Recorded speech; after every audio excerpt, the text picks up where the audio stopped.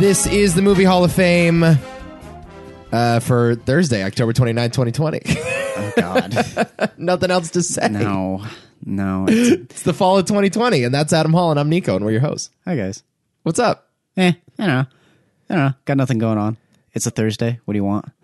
Are we about to, enter a real stinker of a program? Is that what's happening right now? It's your fault. Why? It's your fault. Why? You know how to pick them. Well, maybe it's not I'm not picking anything. No. Maybe it's not your fault. The streaming services of America know how to pick them, all right? Don't start with me. There are other things you could have talked about, I suppose. It's my fault? You had the golden opportunity to talk about Trout Mask Replica, and you went with this. Do you want to just shift gears now? We'll talk Trout Mask Replica.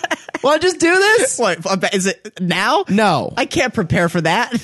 What's up, man? Oh, I'm fucking tired. Yeah. I'm really fucking tired. I'm sorry. Oh my God. I'm sorry you don't know how to plan your life. Because, look who's talking. We're both tired. I don't know what to tell you. And I had to watch these movies, and by the end of it, I'm just kill me. Were these not movies you were going to watch anyway? No. You weren't going to watch them. These are big movies. I was going to watch one of them. You weren't going to watch the other two, but when Oscar season rolls around and they're inevitably nominated for Best Picture, you weren't going to watch them? Maybe not. Come on, bro.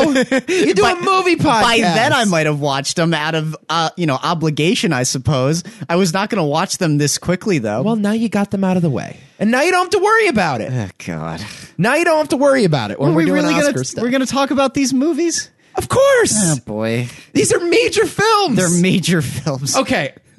Just a thought for you. Okay, we're talking just modern movies today. Yeah. We're and I thought this would be an opportunity to take a little break. I was going to give you a breather. That was the intention. It's not that I had a miserable time. I made you watch 5 Pink Panther movies. I figured, okay, I'll give Adam the week off. He can just watch the shit he was going to watch anyway. No, I had a better time with Pink Panther. Oh, Lord. No, not to say that this sucked or anything. It was just God, I could. That's why I couldn't do Borat. Right. I didn't watch Borat because I was no, I'm burnt out. I don't want to do that. Yeah. Okay. So here's a note that I want to make. All right. I did some research and I looked back 10 years, 5 years, and 1 year at the American box office.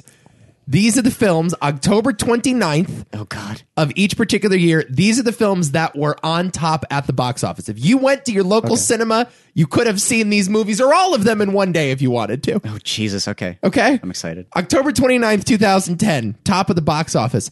Saw the Final Chapter was number 1. Paranormal Activity 2 was number 2. And then here you go. Red, good action movie. Bruce Willis, Helen Mirren. Mm-hmm. Who else is that? John Malkovich also in that movie, right? Yeah. Good movie. Jackass 3D. Oh, I like Jackass 3D. The Social Network. Oh. The Town. Easy A. Inception. The Other Guys. And Let Me In. That's not bad. Not bad. That's not bad. It's a good afternoon if you want to spend it all at the movie theater. 5 years ago, October 29th, 2015. The Martian, number 1 at the box office. Ooh, yeah. Followed by Bridge of Spies at number 2. Good movie. Good movie. Crimson Peak. Never seen it. Zach loves it, though. Loves it. Steve Jobs. Okay. Ooh. Good movie. I love it. Yeah, I like it, too. Unapologetically. And I don't care who knows it. That's not a bad movie, Nico. I don't care who knows it. People kill the Steve Jobs. It's not a bad movie at all. Not at all. Sicario. Wow. Black Mass. Mission Impossible Rogue Nation. Okay. Pretty good. Another good weekend. Really good.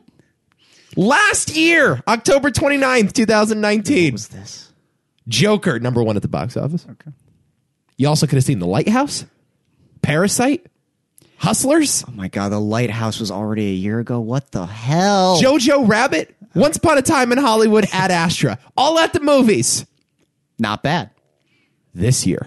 What do we got? What do we got? October 29th, 2020. I'm going to read for you number 1 to number 10 at the domestic box office this weekend. I'm not making this up.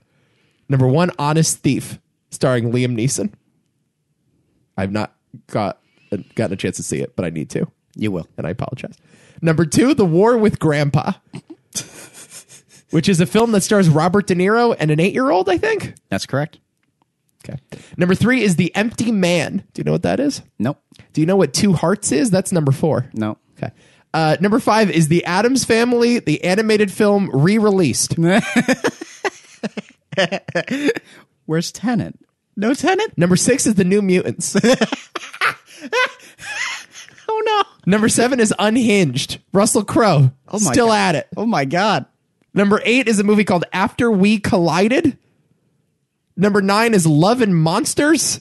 And number 10 is The Kid Detective. Wow. No Tenet in the top 10. Wow. What a difference a year makes. Wow. Holy shit. Here's my point that I want to make for you. Okay. Because we're about to talk about a Sofia Coppola movie that is available on Apple TV+. Mm-hmm. An Aaron Sorkin movie that's available on Netflix. And a David Byrne concert film that's available on HBO Max. Yes. I miss the movies. Yes, of course you do. How could you not miss the movies? This sucks. Let me tell you how much I hate the movie. This is awful, Nico. Fuck this year. Let me tell you how much I miss it. Like, if you told me The French Dispatch was available tomorrow, I would rush to the cinemas to see it. I would drag you to the cinema. I am missing a Wes Anderson film. Of course. Give me something. Yeah. I just want to talk about something. I want to argue about something. Yes. I want to read reviews about something. I want to sit in a parking lot with you for 3 hours after a movie and yell at you about it. It's making me miss Midsummer. Yes. I want that again. I miss it all. Yeah. I miss all shades of it. Yes. Black, white, big or small, horror, comedy, drama. I meant period piece, whatever. It invites that conversation, though. That's the thing. It's part of the experience, and we've lost it. We've lost it. We lost it. Yes. I want to see The French Dispatch in a theater. I'm going to try. I'm going to try. When Who knows? Has that been pushed? No. Yes. Okay. Yes. Okay. It's been pushed several times. Yep. It's crazy. Everything's gone. This is a non-year. It's a non-year. I don't count anything. I don't care about anything because this year doesn't care about anything. Do you know how pathetic the top 10 podcast is going to be this year? Oh my God. My list, I think number 1 currently is The Vast of Night for me. Wow. I think that's still in my top 5. I don't think I have it at 1 though.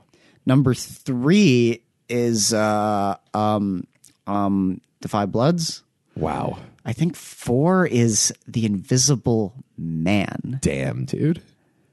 And I even miss that. Yeah, me too. I miss The Invisible Man in theaters. That was a great little theater experience. Yeah. I want that again. Sure, give me more of those. Give me Bloodshot. I think it might still be playing. Good point. By sheer willpower, they've been forcing that thing in. Whatever it takes, man. By the way, speaking about Tenet, it says a lot about that movie, the fact that it's not in the runnings anymore. Crazy. It's crazy, man. It's craziness. That movie fumbled on its face. Yeah. And it's amazing how Warner Brothers is still trying to be like, well, we're still happy we did it. It didn't really work out, but Sure. It's like, so pathetic. It's like Quibi. It's like, if only this virus didn't happen. People will be willing to pay $6 a month for Chrissy Teigen as a judge. Fuck off. Literally go to hell. Yeah. No, that movie's just bad. It's just bad. Now, I acknowledge it would have made a lot more had theaters sure been what theaters had been. I don't think it would have done that much better. Yeah, probably not. It's still a Christopher Nolan movie. I don't know. I don't know. I have no idea. Bad word of mouth, man. Anyway, so here we are talking about movies. Yes, we're talking about movies. We're trying so hard to talk about the movies of 2020, and we're going to do it. 2020 is not helping us out. This is the issue. No, not doing us any favors. Yeah, so don't get mad at us, people, that we're talking about these movies. I'm sorry, Nico. So, okay. Let's do this. I need to catch you up. I did watch some other stuff. Did you? Yeah. What did you watch? Thank God we didn't talk about these. So I did watch Borat 2, unlike you. Watched it opening night because I was very curious about the Rudy Giuliani thing. Yeah. I've talked about this in the past. I don't get Borat, and I don't get Sacha Baron Cohen, and I feel like a snob when I say it. It's not that I'm too good for Borat. I don't feel like I'm smarter than Borat, or I'm classier than Borat, or that my brand of comedy is just a degree higher than Borat. I can laugh at a dude in a jockstrap. Me too. You know what? Easy, no problem. My wife is a funny line. Absolutely. But you can't get behind. Come on, Nico. You can't get behind a fat man sticking his asshole into Sacha Baron Cohen's face. No? It's all good. It's all good? Okay. I don't fault you for laughing at it. And I will acknowledge I watched several parts of Borat 2 and I laughed out loud. There is a scene in this movie where there is I forget what his position is. He's like the chancellor of Kazakhstan or something along those lines. Maybe like an economic minister, and that figure is a monkey. And they try to get that monkey overseas to Mike Pence. But en route to the United States, Borat's daughter sneaks into the crate with the monkey and then eats the monkey. That's kind of funny. And there's some good shit in there. Right. I just don't get the practical joke thing. I don't get the guerrilla filmmaking comedy. It just has never made sense to me, and I always just felt bad for these people. Yeah, I know. I mean, I think I get what he's trying to do, so I get it in that way. I just think when you like sit back and think about these people and their reactions, you can't be, I don't know, you can't read it the way he's reading it, right. Honestly. Because when I actually did see the Rudy Giuliani thing, and my reaction was quite literally like, how is this being viewed as like the guy, spoiler alert, like legitimately just rubbing his dick randomly like that? Yeah. Because I'm being totally honest. That was some creative editing, certainly. Yeah, I guess. I just saw it and I'm like, guys, I'm being totally honest with you. He was just tucking in his shirt. Yeah. That's all he was doing. No, right. 100%.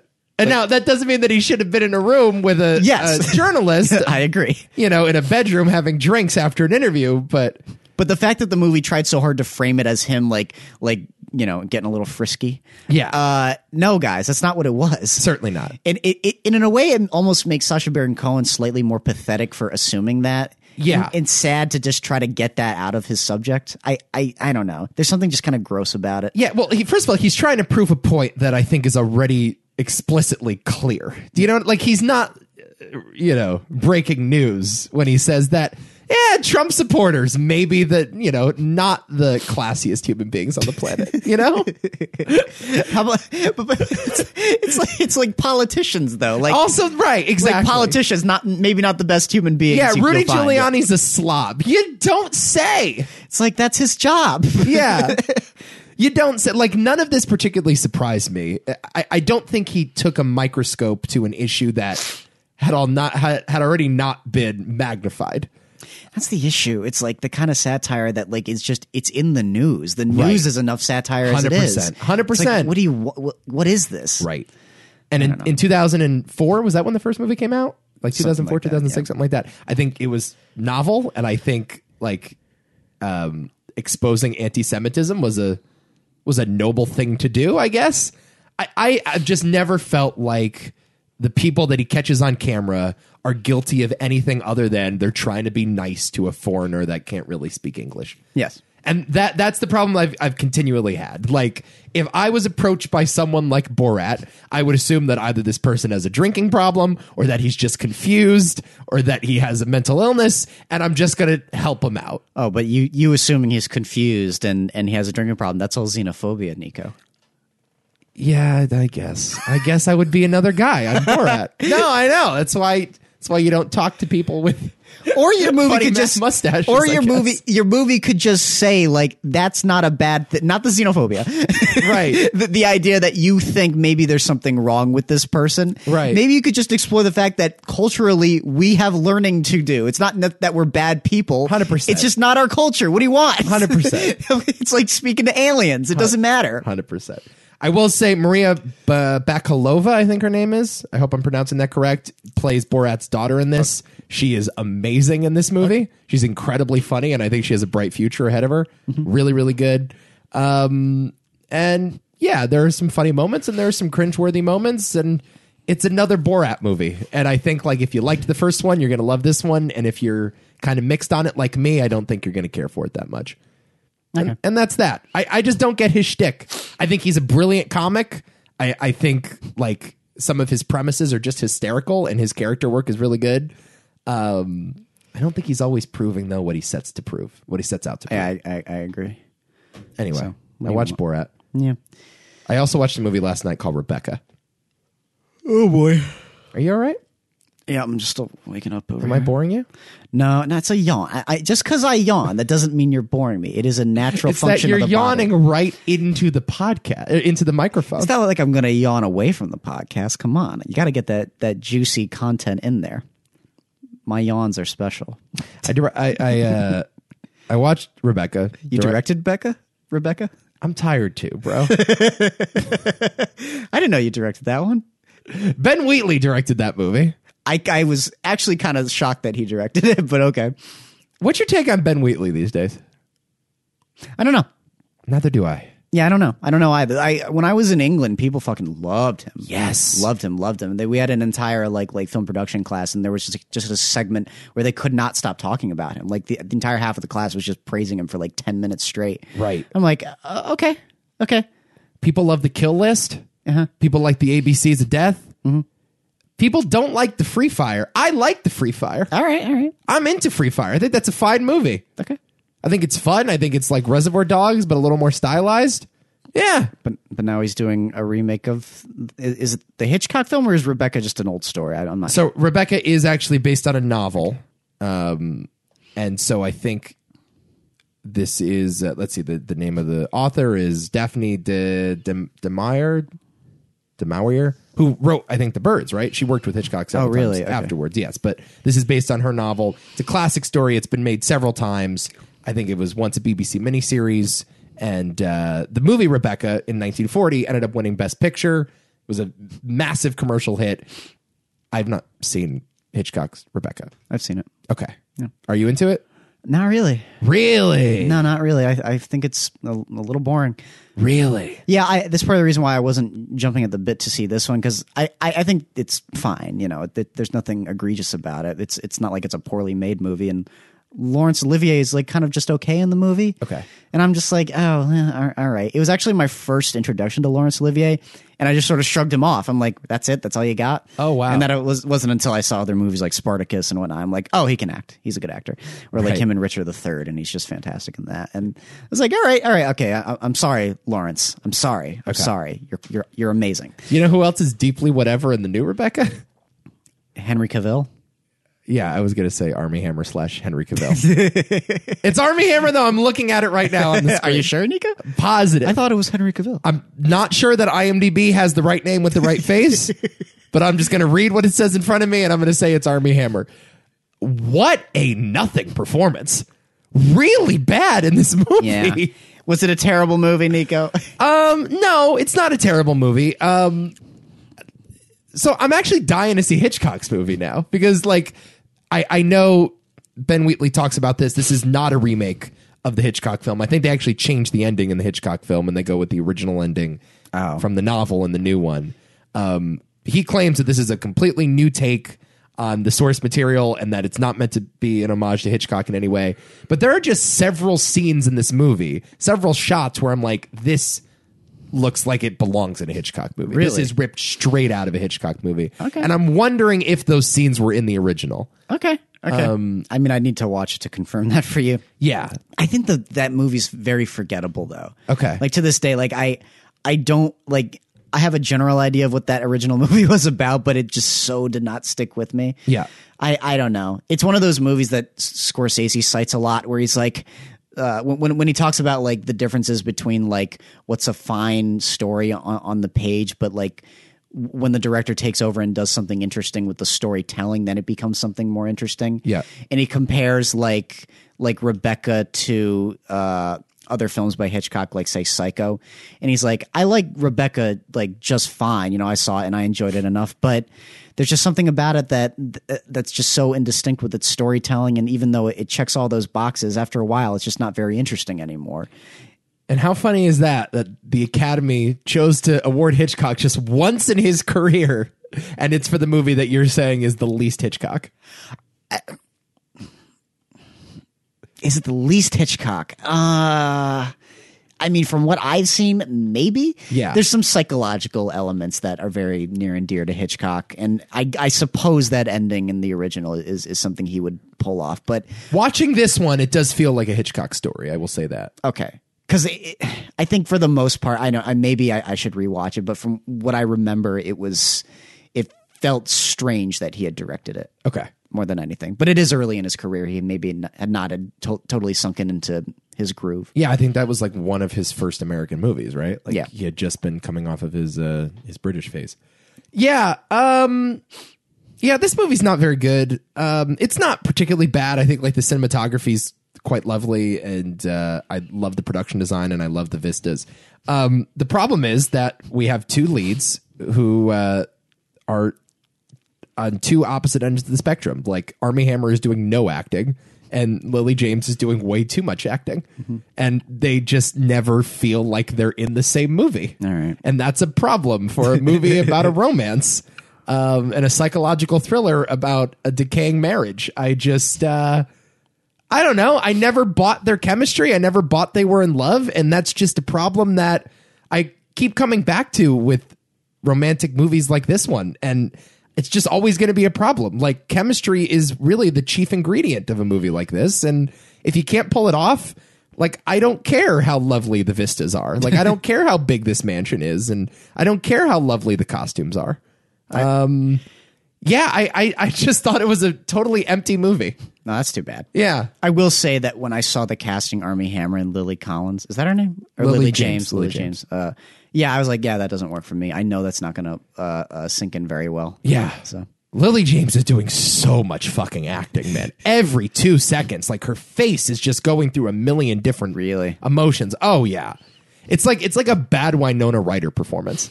It's like Winona Ryder in like Stranger Things, but it's that for the entire thing. Really? Yeah. Oh boy. Oh boy. All right. Well, A lot of acting going on with her and no acting going on with Armie Hammer. I had that a phenomenon similar to that. I was watching that clip from A Streetcar Named Desire when the lead actress, I think, first meets Marlon Brando. Yes. And when you watch those two actors in the scene together, I don't know who's the woman. Is it Vivian Lee? Yes, Vivian Lee. So Vivian Lee is acting quite traditionally, and she sounds like an actress of, like that era more or less. Yeah, old Hollywood. And hey, Busta. Kind of, but it's like sweet and fluffy, and it's like you're really playing to like the powdery elements of that type of cinema. Of course. And Marlon Brando is ripped out of 2020 and placed into that movie. Right, and is screaming Stella at the top of his lungs. But it's no, but it's like shocking how much different their acting is. It's, Yeah. He kind of makes her look like a fool. Yeah. And I'm just like, whoa, this is such an interesting examination of those two acting styles. Because I'd never seen such here's the thing. The natural acting just really puts that other acting to shame. It like really shows just how like false that other stuff is. 100%. Yeah, Brando, that happened with a lot of Brando movies. I mean, the nice thing about something like On the Waterfront is that you have Rod Steiger there, who is another just legend of cinema and can sort of hold his own. And then, by Brando's late work, everybody was trying to mimic Brando. But early on, when he was just changing the rules of the game, it is very strange. Yeah. Yeah, it's like watching Wilt Chamberlain play basketball, like in the 50s. And you watch this footage and you're like, wow, Wilt Chamberlain went for 100 points in a game without the 3-point line. How did he fucking do it? And then you watch the footage of him on YouTube and he's just running past everyone and just dunking over their heads every single time. And it's like, oh yeah, I suppose if you're one of the great basketball players of all time and you're playing against Whitey McDonald or whatever, a bunch of like short white dudes. Yeah, I assume that, you would dominate. And Brando's the same thing. That's not the case here, though. Lily James is not Brando. Okay. Lily James is just acting too much, and she needs to settle the fuck down. Well, that's kind of Lily James, though. What do you want? Yeah. She's all right. I don't mind her. I like her. Yeah, I like her, too. Armie Hammer, don't care for that much. I like him in Call Me By Your Name, Sure. Good in that movie. Yeah. I'm not going to try to name another Armie Hammer movie. I can name a few Armie Hammer movies. What about The Social Network? Oh, right. Yeah, Winklevi. There's that. There's that one. Winklevi. The Man from U.N.C.L.E. Right. As we love, with, a dual performance by Armie Hammer. He is indeed in Free Fire. He is? I guess. What else is he in? I don't know. Oh, my God. The Lone Ranger? Oh, God. Yeah, that's right. That's not Henry Cavill? No. Okay, I'm not going to do this again. We don't have time for this again. I can't do this. We have to move on. We have to move It's on. going to melt your brain. Okay, that's Rebecca. Not worth talking about. So we won't. No. What do you want to talk about first here? I'm going to let you drive the conversation. Let's go to Trial of the Chicago 7. Okay. Trial of Chicago 7, written and directed by Aaron Sorkin, starring just a stacked cast. Eddie Redmayne, Sacha Baron Cohen. Big month for Sacha. Big month for him. Jeremy Strong, John Carroll Lynch, Mark Rylance, Joseph Gordon-Levitt is back on our screens. He's back. Frank Langella. Yeah. John Dorman, Michael Keaton. Incredible cast. Very good cast, right? Who doesn't want to be in a Sorkin film? Yeah, no one, apparently. Yeah. No one. Okay. I take it you didn't like this movie that much. Okay. I the more I've been thinking about it, when I was doing my Letterboxd thing, I gave it a like, but the more I think about it, it's like, I didn't really care for this movie all that much. Right. I said it was like a very half-hearted like maybe the most half-hearted like I've ever given a movie. Because I thought it was consistently okay at best and serviceable. I think the performances are fine with the exception of one. I thought the writing was good, but I wasn't wowed by it as I was with other court dramas. And I thought the handling of the story at times was fine, at other times horribly egregious. And I just kind of came out of it like this is so safe, it's so watered down. Even when they're pretending like they're gonna be edgy and show the gritty reality of things here, they certainly don't go far enough. And again, it's sort of some of my shortcomings with Aaron Sorkin, where it's like he's just having fun with his toys, and this is Sorkin. It's like this is Sorkin for you. That ending was so bad, and I was talking about it. I'm like, this actually drops it down significantly. Like the audacity to do that. It's a problem. It's a fundamental problem with the movie. You walk out of it and you're just like, fuck you, movie. Yeah. How dare you do that? So the best comment I saw on the internet this week was another Letterboxd review about this movie. And the guy said that Aaron Sorkin is much too good a screenwriter to have to work with a director as bad as Aaron Sorkin. And I think that is just a perfect distillation of what we're bumping up against here. Did I forget to say that the direction is so whatever? It's bad. It's not it's good. Bad. It's not good. It's bad. The man is not a good director. And like, you want to give him a couple bites at the apple, right? You want to give him a couple at-bats before you start judging him and judging the totality of his work. And this is only his second movie, and the man certainly has earned the right to direct a film of his if he wants. He's one of the great screenwriters of his generation. But he needs to really get the fuck out the way, man. He's not good at this. No.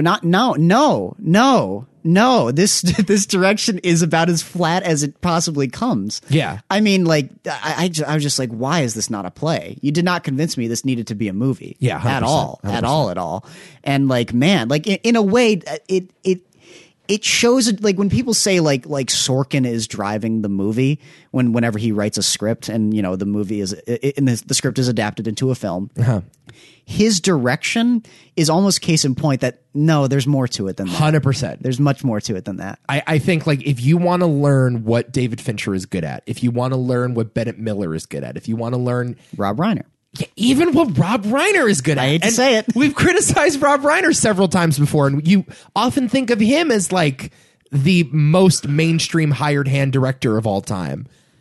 But no, man, like you even see like Rob Reiner's point of view in A Few Good Men, or even in The American President. Yeah. When you watch a movie like this and you see this is what Aaron Sorkin would make if he was left to his devices completely. If he was only left to his own devices. And what you get is a pretty cliche, pretty flat, pretty corny, and somewhat offensive product at times. Like it almost pulls so many punches that you're offended on behalf of American history. Yep. Do you know what I mean? I said exactly the same thing in my review. It's like, if you're going to handle this subject, you dare not pull punches. And oh my God, is this movie constantly doing that? Right. In fact, there's only one punch in this entire movie, and that punch was made up. Didn't actually happen. Really? Yeah. Really? Really. Are you kidding me? Not kidding. Really? Not kidding you. Okay, that just makes it. Not kidding. Might have to change my review a little bit. Yeah. This is really irritating. Because you're normally not you got to stay accurate to history guy. No, you don't. And this, yeah, I had to specify that, like, because when you're making a movie, you sometimes it's not always wise to keep as close to the book as you can, because sometimes, I'm sorry, people, the reality is not entertaining enough. It is as simple as that. That being said, if you're going to pull punches, do not make me roll my eyes. Yeah. do not make me look at this and be like, oh, this is the most movie-fied version of this story. It's a similar issue like I have with Bohemian Rhapsody, as do you. We're just like, come on, guys, seriously, that's the best. If you're going to change it, that's the best you can do. You know, you went with the most obvious thing, that kind of shit. And yeah, this is a pretty egregious example of that. Yeah, no, I agree with you entirely. Now, that being said, I'm a crack addict. I know. I'm a junkie. It's okay. I'm a pathetic fucking junkie. And I'm here for you, Nico. You know, and all I want is my next fix. Yep. And this movie gave me that fix that I was craving. I went into it looking for an Aaron Sorkin script with some crackling dialogue, and I cannot deny that Aaron Sorkin can write a courtroom scene. Yeah. Oh, certainly you can. Like, there are some moments in this movie where I levitated out of the couch just because I felt more alive, man. It was just an incredible head high listening to Aaron Sorkin just speak through his characters. And that's what's happening in every Aaron Sorkin movie. He has a specific point of view about this country, about this country's history, and what he thinks we can do to make it better. And you don't always agree with it. In fact, most of the time I disagree with his point of view. But watching him use his characters as avatars to articulate that point of view is fun. Always a load of fun. I love The Newsroom. People can't stand The Newsroom. I took so much flack for defending The Newsroom over the years. That show is fucking badass, man. I would take that show compared to all this other shit that's on TV right now. We're going through a really bad TV year as well as a bad movie year. I could use The Newsroom every Sunday night. I would be there and watching it live. That scene where Mark Rylance is in the courtroom and he's interrogating Michael Keaton, and the judge is, is exerting a level of bias towards Michael Keaton, trying to keep the jury from hearing his testimony. And Mark Rylance turns to the stenographer and goes, "Are you good?" And then begins asking 100 questions in the next 30 seconds. I'm like, hell yeah, man. Like, this is just great Sorkin crosstalk, incredible energy. It's so alive. And that's what bothers me so much about his direction, is because his direction nothing alive about it. Is so flat and so dead. Yep. And yeah, you're kind of left watching a play. And it also serves as a reminder that Aaron Sorkin did not set out to be a screenwriter. Like, he wrote A Few Good Men as a play. He was a young playwright. The play was a massive success. He sold that thing as a screenplay and then just sort of fell into it. Like, he just showed up on movie sets and ended up adapting, other popular works as screenplays. And with The West Wing, that ultimately made him a screenwriter. But the guy is a playwright, first and foremost. Yep. In fact, speaking of Aaron Sorkin. Oh, no. Speaking of Aaron Sorkin. Yes. HBO just did that West Wing reunion. Oh, yeah, I didn't see that. Did you see that? Of course I saw it. How was it? Because The West Wing is one of my 3 favorite things that's ever existed. Okay. It's amazing. They shot this reunion. They just performed an old episode, but they didn't perform it on a sound stage. They performed it on an actual theatrical stage. Oh, really? And they used minimalist sort of sets to make it feel like a play, essentially. Okay. So it's an episode of The West Wing, and there's a desk, and there's maybe a door frame. And just these 2 characters will walk in, and it's a very minimalist setup. And it is incredible how well West Wing works as a play. Yep. It's actually quite remarkable. And it was one of the best reunion specials I think I've ever seen.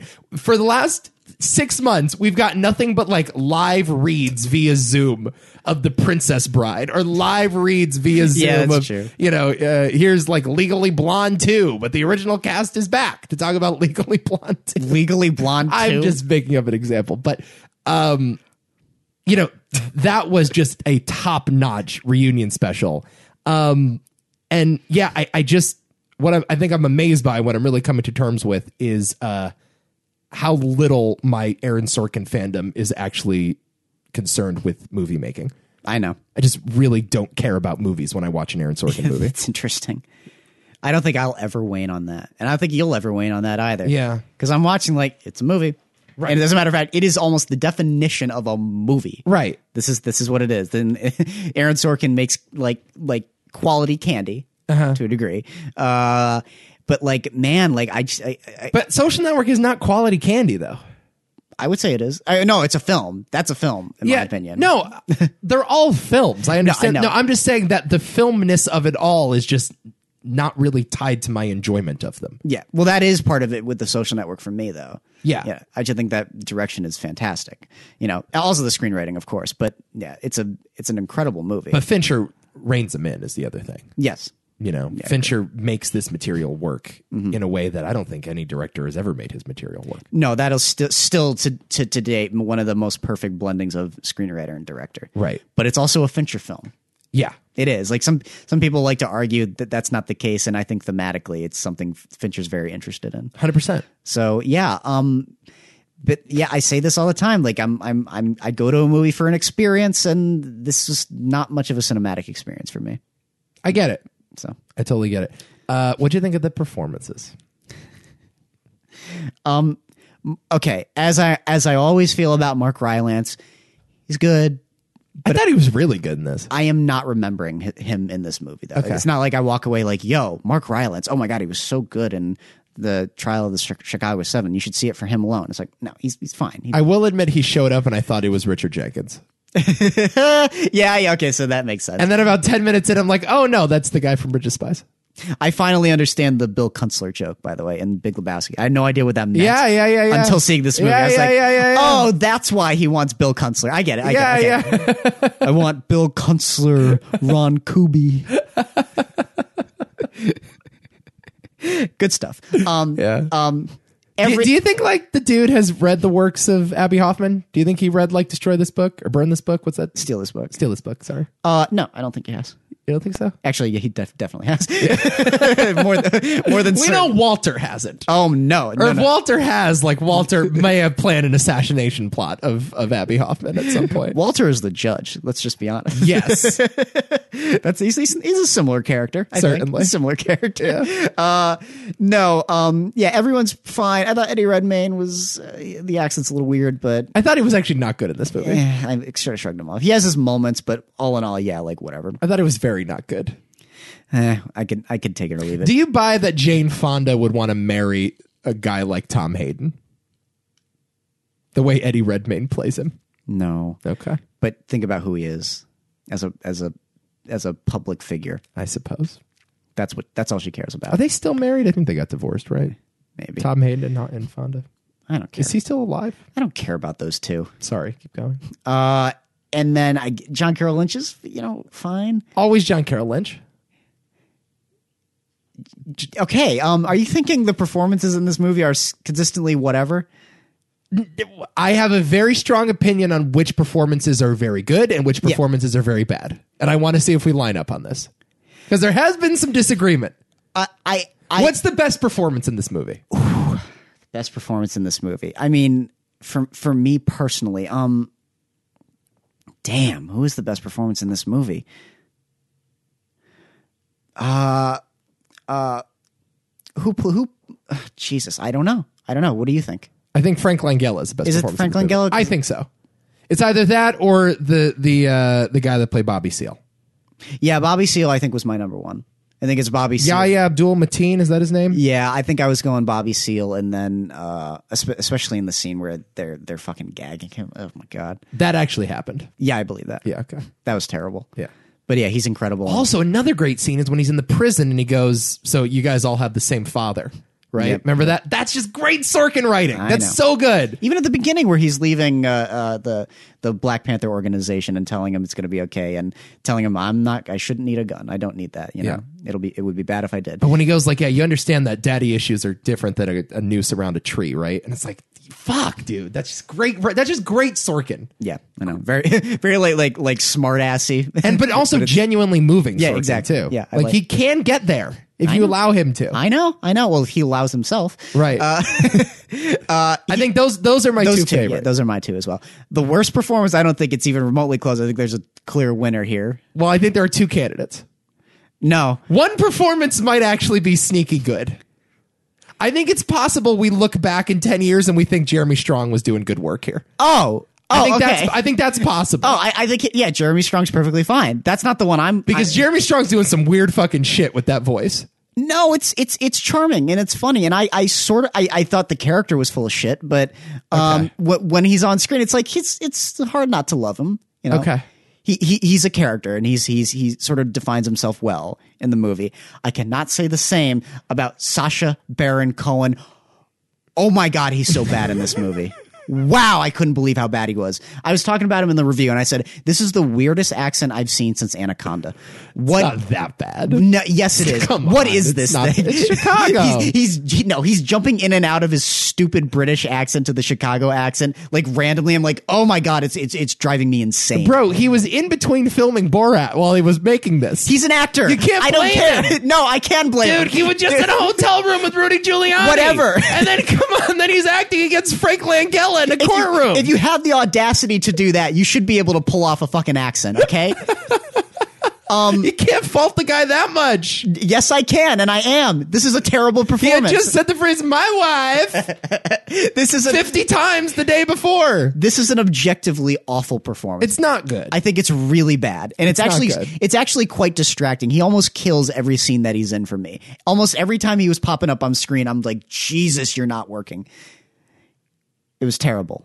Yeah, no, it's not particularly good. No, dude. It's really, really, really, really bad. I like this cast. I like these people in most things. I think you're right though. I think we're on the same page there. God, I was getting so annoyed. And he's in a lot of the movie. Yeah. And I'm not kidding. He's the main character in the movie, definitely. Yeah. And I'm not kidding. Every time he starts flapping his mouth, I'm like, it's bad. It's just bad. I don't know what you want. Abby Hoffman may have annoyed you, though. No, that's definitely true. Maybe that's part of it. Yeah. Maybe it is actually a legitimately good performance because Abby Hoffman was that annoying. Well, I know Abby Hoffman would have got on my nerves. I guess the thing you have to understand, though, you know this, Nico. Every character in an Aaron Sorkin film is an extension of Aaron Sorkin. Yeah, certainly. So, yeah, I get it. I've watched some Abby Hoffman clips, though. He definitely nailed the voice. I'll say that. All right. I will say that. It's really annoying. He does not work in this movie at all. Let me pull up some Abby Hoffman. Let me see if you agree. If he nailed the voice? Yeah. Because I don't know. I agree with you. It's not a particularly great performance. That accent was so weird. All right. This is, here we go. This is actually a scene that they reenacted in the movie. I don't understand the ransom. You mean to rip off this city for $100,000? Yeah. It's a groovy thing to do. What, are you kidding? What are they going to do with it anyway? Would you have done it? What? Would you have taken $100,000 to call everything off? I would have taken $100,000 as to calling it off. Well, how much is it worth to you to call it off? Call off $1 what? million? Would you have done it for $1 million? Revolution? Yeah. What's your price? My life. He didn't get it. Okay. He didn't get it. All right. Yeah, that was a bad accent. That is actually noticeably whinier and different. Okay, so that's Charles Chicago 7. It's a whole heap of whatever. I might catch it on cable one of these days and be like, all right, that was a fine movie to watch as I'm sitting by my fire. Let's move on. It's disposable, man. Come on. It's a disposable film. There is close to zero chance this doesn't make my top 10 at this point. It's out of my top 10 currently. Actually. I'm just warning you right now. Like I understand everything. Like I understand that this was just a gross oversimplification of history. I get it. Yes, exactly.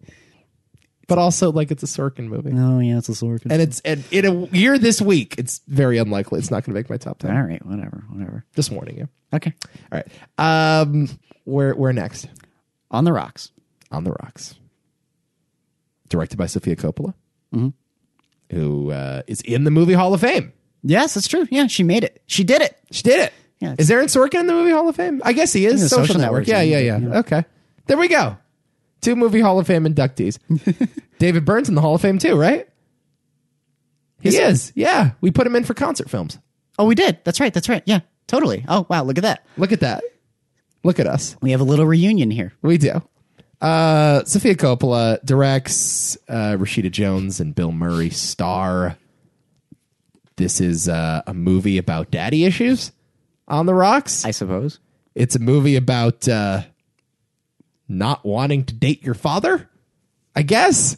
Is that the commentary here? I was very unimpressed with this movie. I'm just going to say that right now. I mean, it's sort of about that, not wanting to date your father. I was very underwhelmed by this. It's about that. It's about, you know, the issues of paranoia in a relationship. It's sort of about, you know, the problem with jumping to conclusions. Talking about how, you know, just trust the person. It'll be okay. You know, also, you know, reconcile with your past, relating specifically to the father. Yeah, it's underwhelming as fuck. It is, man, like someone gave Sofia Coppola permission to make this movie? A24 did, as a matter of fact. Why? How did she pitch this? This is so much. I'm Sofia Coppola, and I'm making a movie with Bill Murray. Now pay me. This is like right. This is like, I'm convinced the Seinfeld pitch was more than just them saying it's about nothing. Right. Clearly, that wasn't the case. That's the joke. But how do you pitch this aside from it's nothing?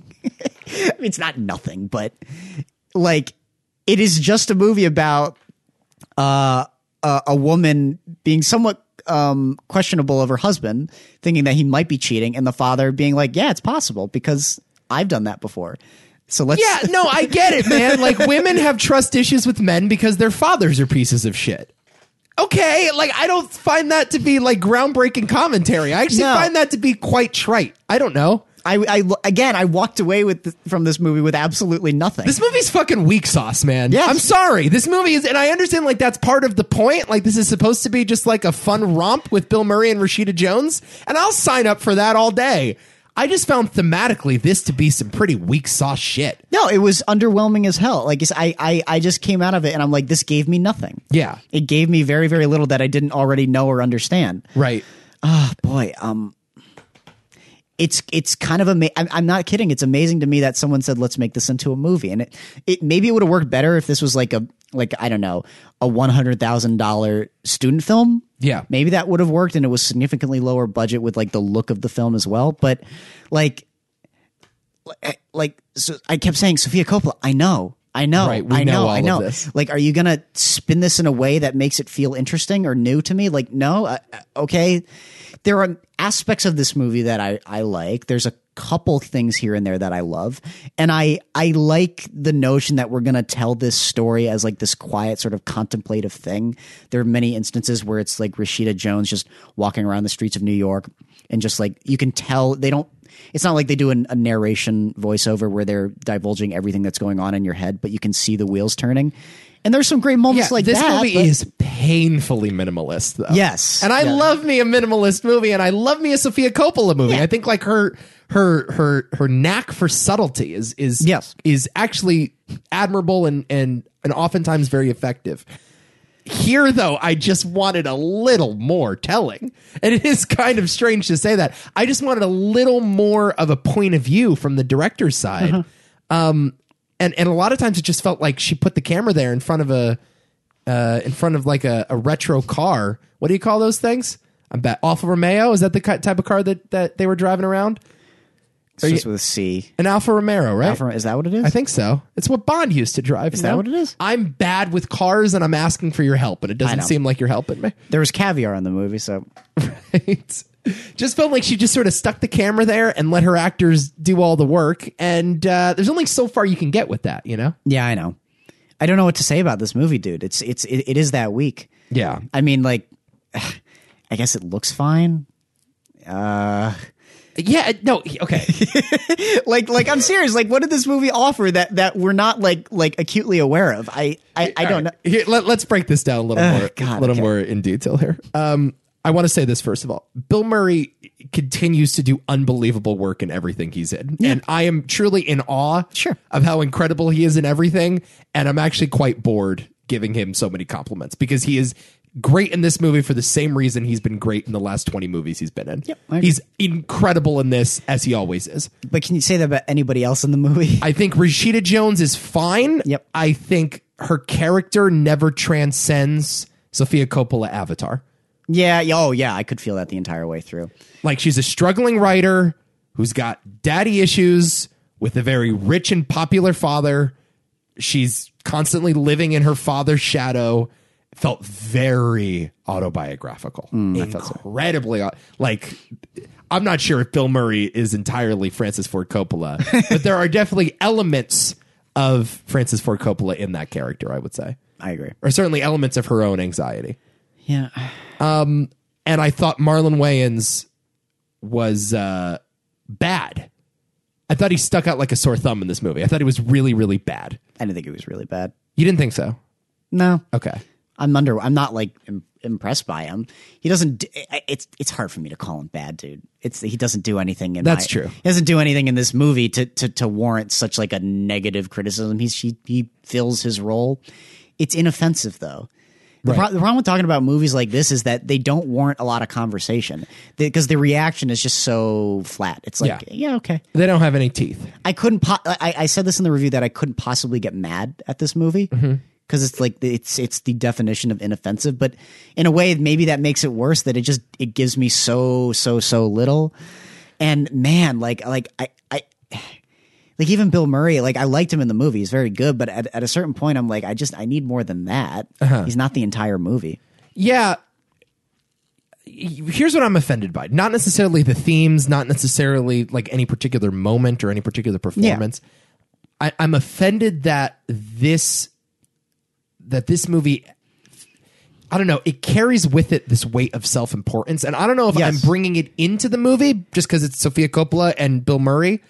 Or maybe it's just the way that the movie is made. Oh, there's a serious tone to this, absolutely. Which is why, like, hearing that it was like a comedy, and I'm like, I mean, maybe some people would find this stuff funny. I certainly didn't. I found certain moments amusing. It's very dour though. Yeah, it's incredibly just like cold, you know. Like you can't turn the aperture on the camera that low. And you know what I mean? And shoot your scenes with that much darkness and that many shades of gray. And put your characters in these extravagant locations and play jazz in the score. You can't do all that shit and then end the movie with, was all just a misunderstanding after all. Yeah. Like, it's just like such a screwball comedy ending. I know. In a movie that is just, it's not telegraphing any of that. No. You know, no. It is not at any point like preparing you for an amusing ending. And I have no problem with like playing around with tone. I just feel like this movie brings with it just this air of self-importance. And then by the end of it, you're like, oh, well, I guess the lessons we learned were don't travel to Mexico with your father. Like, it's just very weak sauce. Like that ending is just so weak and so eye-rolling for a movie that carries with it this really like artsy indie feel. Yeah, I agree. Yeah, it just didn't pay off. It didn't pay off. Because I felt the same thing where I was like, wait, you're going with that ending? Right. Okay. Please tell me like the epilogue is going to be a little more rewarding. Oh, he gives her a watch of her own. Yes. Movie. Like what did you have to offer? Seriously, what did you have to offer? Not much. Yeah. This movie disappointed me a lot. It's a Woody Allen film without any of the Woody Allen charm. Right. That's all it is. Yeah, but also Woody Allen movies don't carry with them this like dramatic flourish that these movies do. That's part of what I'm talking about. Yeah. Like the level of self-seriousness that this movie drags along. It's just and I guess that's what I'm saying. Like if you read this on the page, it is kind of like a Woody Allen script, but like there's that the direction and the tone suggests something much darker, and it's really not. And listen, I am not usually a guy that's bothered by this, but these fucking characters are so rich. and their locations are so extravagant. And like as Adam just said, there's a scene in this movie where Bill Murray and Rashida Jones are eating caviar in an Alfa Camaro, and or Alfa Romero. And I'm sorry, like you need to at least give a little wink to the audience, and I can't tell if that wink is there or not. I don't think it is. Yeah, and that bothers me. I mean, if that was the intention. Yeah. And again, this is a dig at Sofia Coppola. If that intention was there, it didn't come across. Right. And that's a problem. That's bad direction. 100%. It just felt like Sofia Coppola grew up rich and she grew up with daddy issues, and now she wants to talk about it. And I'm like, sorry, Sofia Coppola, I just don't give a shit. Like, you should be going for something a little more real, a little more tangible, and a little more weighty.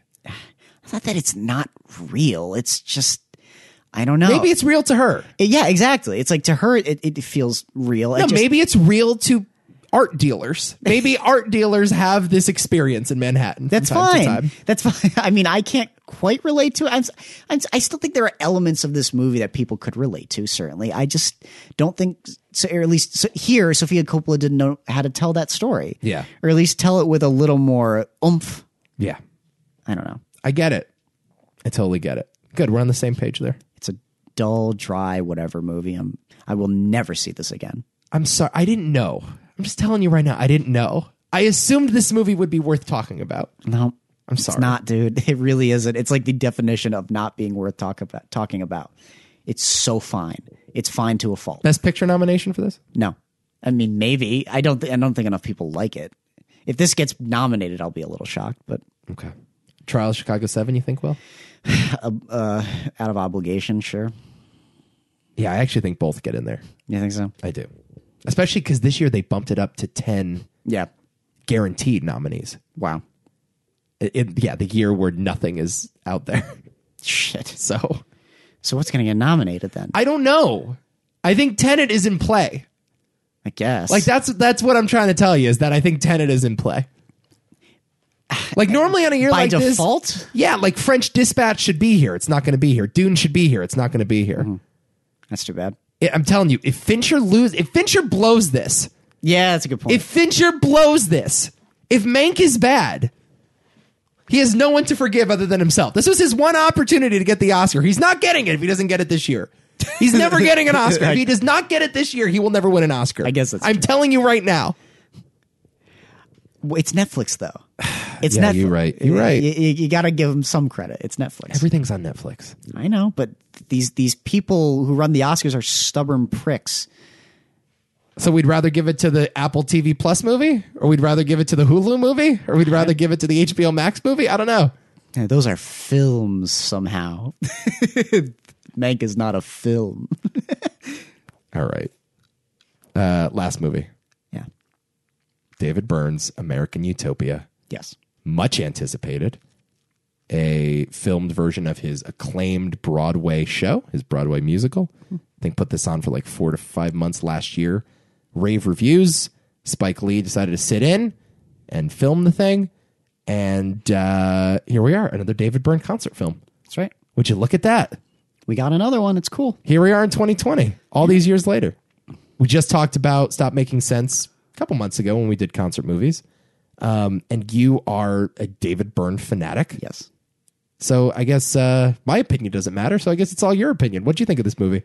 I think as far as like entertainment and media is concerned, like in terms in the realm of movies anyway, I mean, I think that my personal favorite is still The Vast of Night, more because of what it is. But I think if you look at the collective whole, this is probably the best thing we've gotten out of 2020. Okay. I really do. Yeah. And yeah, of course I like this movie. I'm not quite sure if I love it. It's really, really good. It's actually quite fantastic. There's something kind of holding me back, but like, yeah, this movie's awesome. Okay. I love, a lot of things about this movie. And I wasn't comparing it to Stop Making Sense. I knew it wasn't going to be that. I mean, it's so radically different in terms of the age and the era. Insanely different. Yeah. Insane. No, not even just age and era too, but just like stylistically. And the it's direction. Very, very different. Oddly, like very ambitious too. I was like, that's a choice. Like where they artificially tilt the screen, and I'm like, Oh, yeah. whoa, okay, that's a Oh, choice. no. Spike is doing some shit here. Oh yeah. But I also just think the the stage direction is fantastic. Really and the good. lighting setups are ambitious and creative, as I knew they would be. But one of the things I like about watching any Dave Byrne production is that it's like, oh, I did not see that coming. It's just creative and the timing is perfect. Like the strobe light scene is unbelievable. Or when he was watching the TV. Yeah. They set up the TV in the corner of the stage. It's so clever and interesting. It's like I never would have thought of that. Yeah. It's just fun to like get excited by what crazy thing he's going to do next.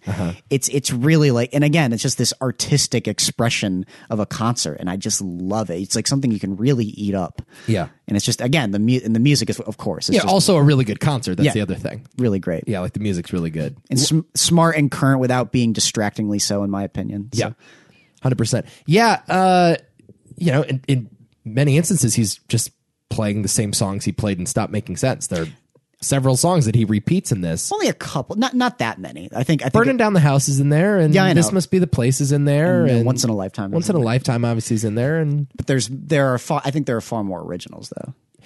I just think like, it's kind of interesting to look at the two movies side by side and how each director decides to shoot them. Well, one has much more interest in the audience too. Interestingly enough, which I don't know. I mean, given the venue, like as soon as I saw it, I was like, it's going to be hard to avoid the audience. So it made some sense. So it was like, okay, might as well embrace them. Right. And then the ending, similar to Stop Making Sense, like fully takes in the audience. It's Yeah. like it's like that perfect like climax of a moment, Right. which I really liked. But I just like love like the progression of events too, and like the way it introduces Dave Byrne with those rising chains, Yeah. and the way it sort of ascends as they get towards the end of the concert, where they all go up, and then he joins the audience, and the concert sort of becomes one with them. It's just a nice thing to sit through. I would have loved to have been there. Yeah. Oh my god. Oh yeah, it would have been great seeing this on Broadway. Would have been unbelievable. Yeah, the audience thing is really interesting. I think like, in some ways, and you might disagree with this, I do think that Demi gets a little too much credit for that first movie, because that thing is so Byrne in the staging and in how it builds and how it progresses, and all the storytelling there is really done by Byrne. And I think like Demi is more there as a cinematographer, and he's a great cinematographer at that. I suppose. I think more of the visual storytelling though here is done by Spike, and that's just in many ways because Byrne himself has more of an interest in the audience this time, and I think is less married to this idea that you have to create a hermetically sealed, like perfect artistic piece. I just think like later on in his life, David Byrne has loosened up a bit. No, that's definitely true. And so, I think he was more comfortable kind of handing over the reins to the filmmaker to just sort of do his own thing. This felt very much like a Spike Lee movie the entire time. Oh yeah, strangely, yeah. It's not like as obviously Spike Lee as some of his other movies. I mean, until you get to the parts where they're chanting the names of the African American people who had died. Yeah. And then you get like the push-in shots of the people holding the billboards. That was, yes, then it's incredibly it's Spike. Yeah. unmistakably Spike. But Yeah. for the most part, I think it's actually a better balance. There are many instances where it's like, okay, here's David Byrne again doing what he was doing back in like 1984 or whatever, and then here's Spike coming on and like doing some of those zooms and those quick cuts and really messing around. yeah, and the editing is kind of frenetic as well. And then you do that with, like I said, that artificial tilt. I'm like, okay, interesting choice. A lot of Spike. like above shots too. Oh yeah, a ton of them. I don't think there was a single one in Stop Making Sense. No, there's no aerial shots, right? But stuff like that, though, is like a distinction of direction, though. I think the thing I will say about this one is that there are many like imperfect shots that are there in documentary fashion. It's like a blending of the documentary look and like the setup, like high grade production of like those overheads and some of those wides and a couple of the ones from behind the chains and whatnot. And then some of the inserts that they probably shot after the fact, like where he goes through the chains. Right. But like Stop Making Sense, I find very interesting in that like it's, I mean, obviously they filmed it over multiple venues, but it's interesting to me like there's a spontaneity to that one. But for some reason, every single spontaneous choice is like perfect. Right. Like the inserts and the cutaways, like when they go from David Byrne to this guy drumming. But it's not just the fact that they're going to this guy drumming, it's also where they place the camera. Yeah. There's something so perfect about everything in that movie, where it just feels like coincidentally Jonathan Demme was like, and I guess we're going to go over here now. Right. And somehow it just flowed together like wonderfully. Now, I did tell you this when we talked about the concert films, because we were talking about it in relation to The Last Waltz, which is, I think, my favorite concert film ever. This one, Stop Making Sense, I'm talking about now, did leave me a little cold in that it felt a little too rehearsed and a little too planned. And to even call it a concert movie is kind of unfair, because the experience of being at a concert is not at all what you're seeing in Stop Making Sense. Like, you are, watching a movie. Yeah, no. Well, they're performing it live. It's not like it's not a concert. Yeah, that's the thing. I get you. But that's the point, though. You're watching a movie, and that's sort of where I back up a little bit, where it's like, I get that, but that you have, as a creative, you have to ask, do I want to do a movie that is just a concert, or leave that to the concerts, or do I want to make a movie? Right. You know, so it's sort of an internal battle you got to play. But for me personally, it's like I've never enjoyed a concert film as much as Stop Making Sense, and it's not even close. Yeah, and I do also think that's a better movie than this one, no question. I just was, I don't know. I was happy to see someone that was a little looser, that was a little more imperfect, that was a little more, I guess, is collaborative the word? I don't know. That just sort of has a sense of live events and knows how to capture them. Like, Spike Lee is just, the guy clearly has a lot of just like sort of nostalgia for events like this. There's definitely a good balance between like embracing the event itself and the liveness of it, if that makes sense. Right. And I just felt like Demme didn't have any of that. And Spike clearly like goes to a lot of Knick games and goes to a lot of concerts and just has, and I've said this, I think I said this to you over text last week.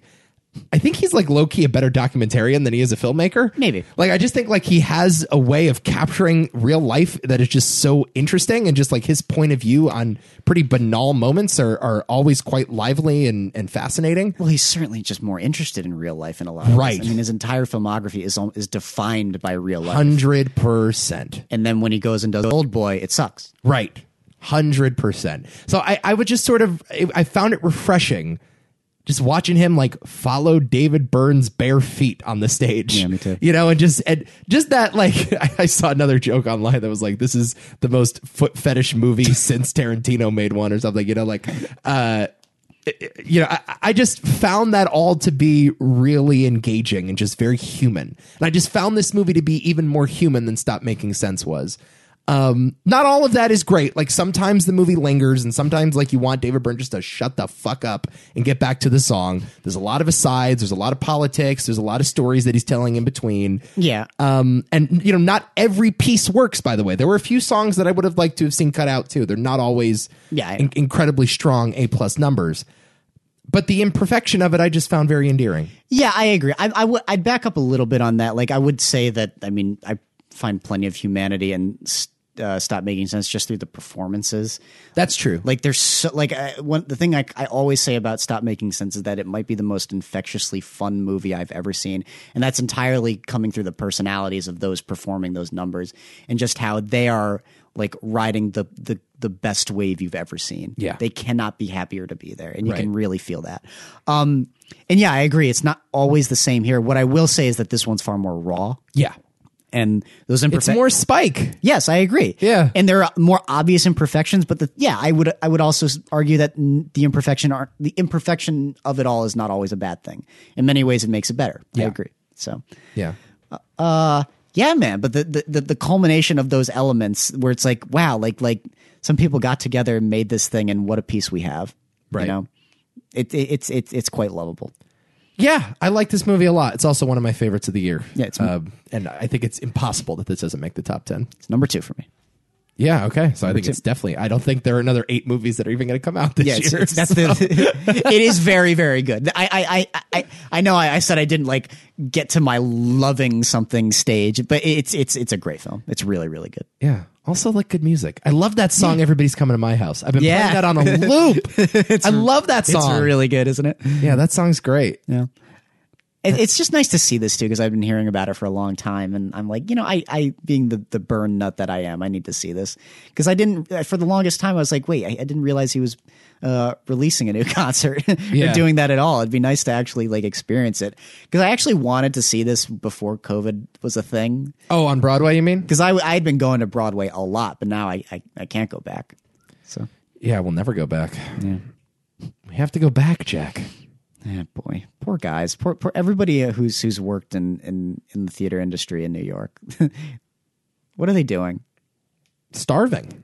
Jesus. I don't know. Sleeping in a sewer, I guess. Hoping for film deals, I guess. Sleeping in a sewer. No, it's I know people that work on Broadway, and they're not working. I should say people that used to work on Broadway. Isn't that terrible? No, I know some that have moved back home. Wow. Yeah. No, there's one friend of mine that was on his way. He's working in advertising on Broadway, and now he's home. That's terrible. It's terrible. Yeah, it's awful. But that's America. That's America. 2020. American utopia. Vote, motherfuckers. Vote. I guess. Then it'll all go away. It'll all go away. It'll all vanish. As soon as we vote for whomever. I don't care. All right. So, American Utopia, welcome to the Movie Hall of Fame.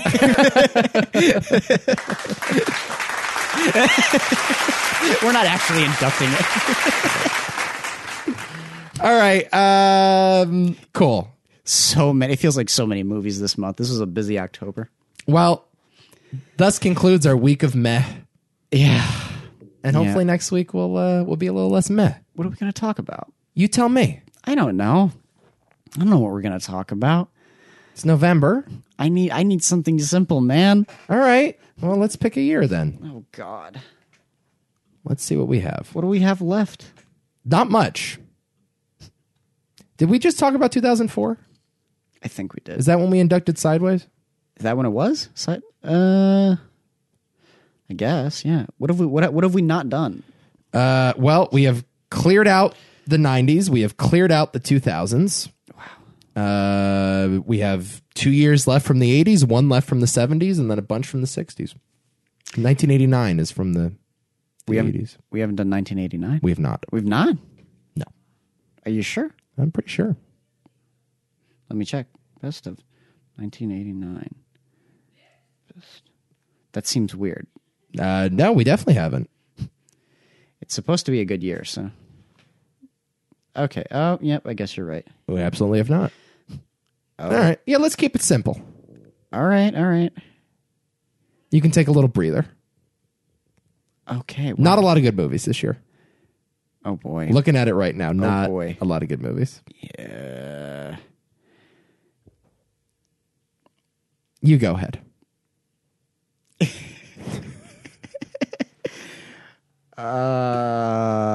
When Harry Met Sally. Okay.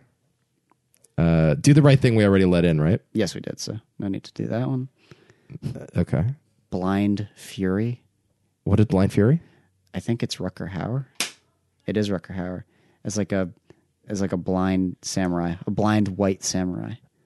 And we also let Batman in, right? Yeah, we did. Oh, God. Oh, no. Well, we're in trouble. Sex, Lies, and Videotape will be my nomination. Haven't seen it.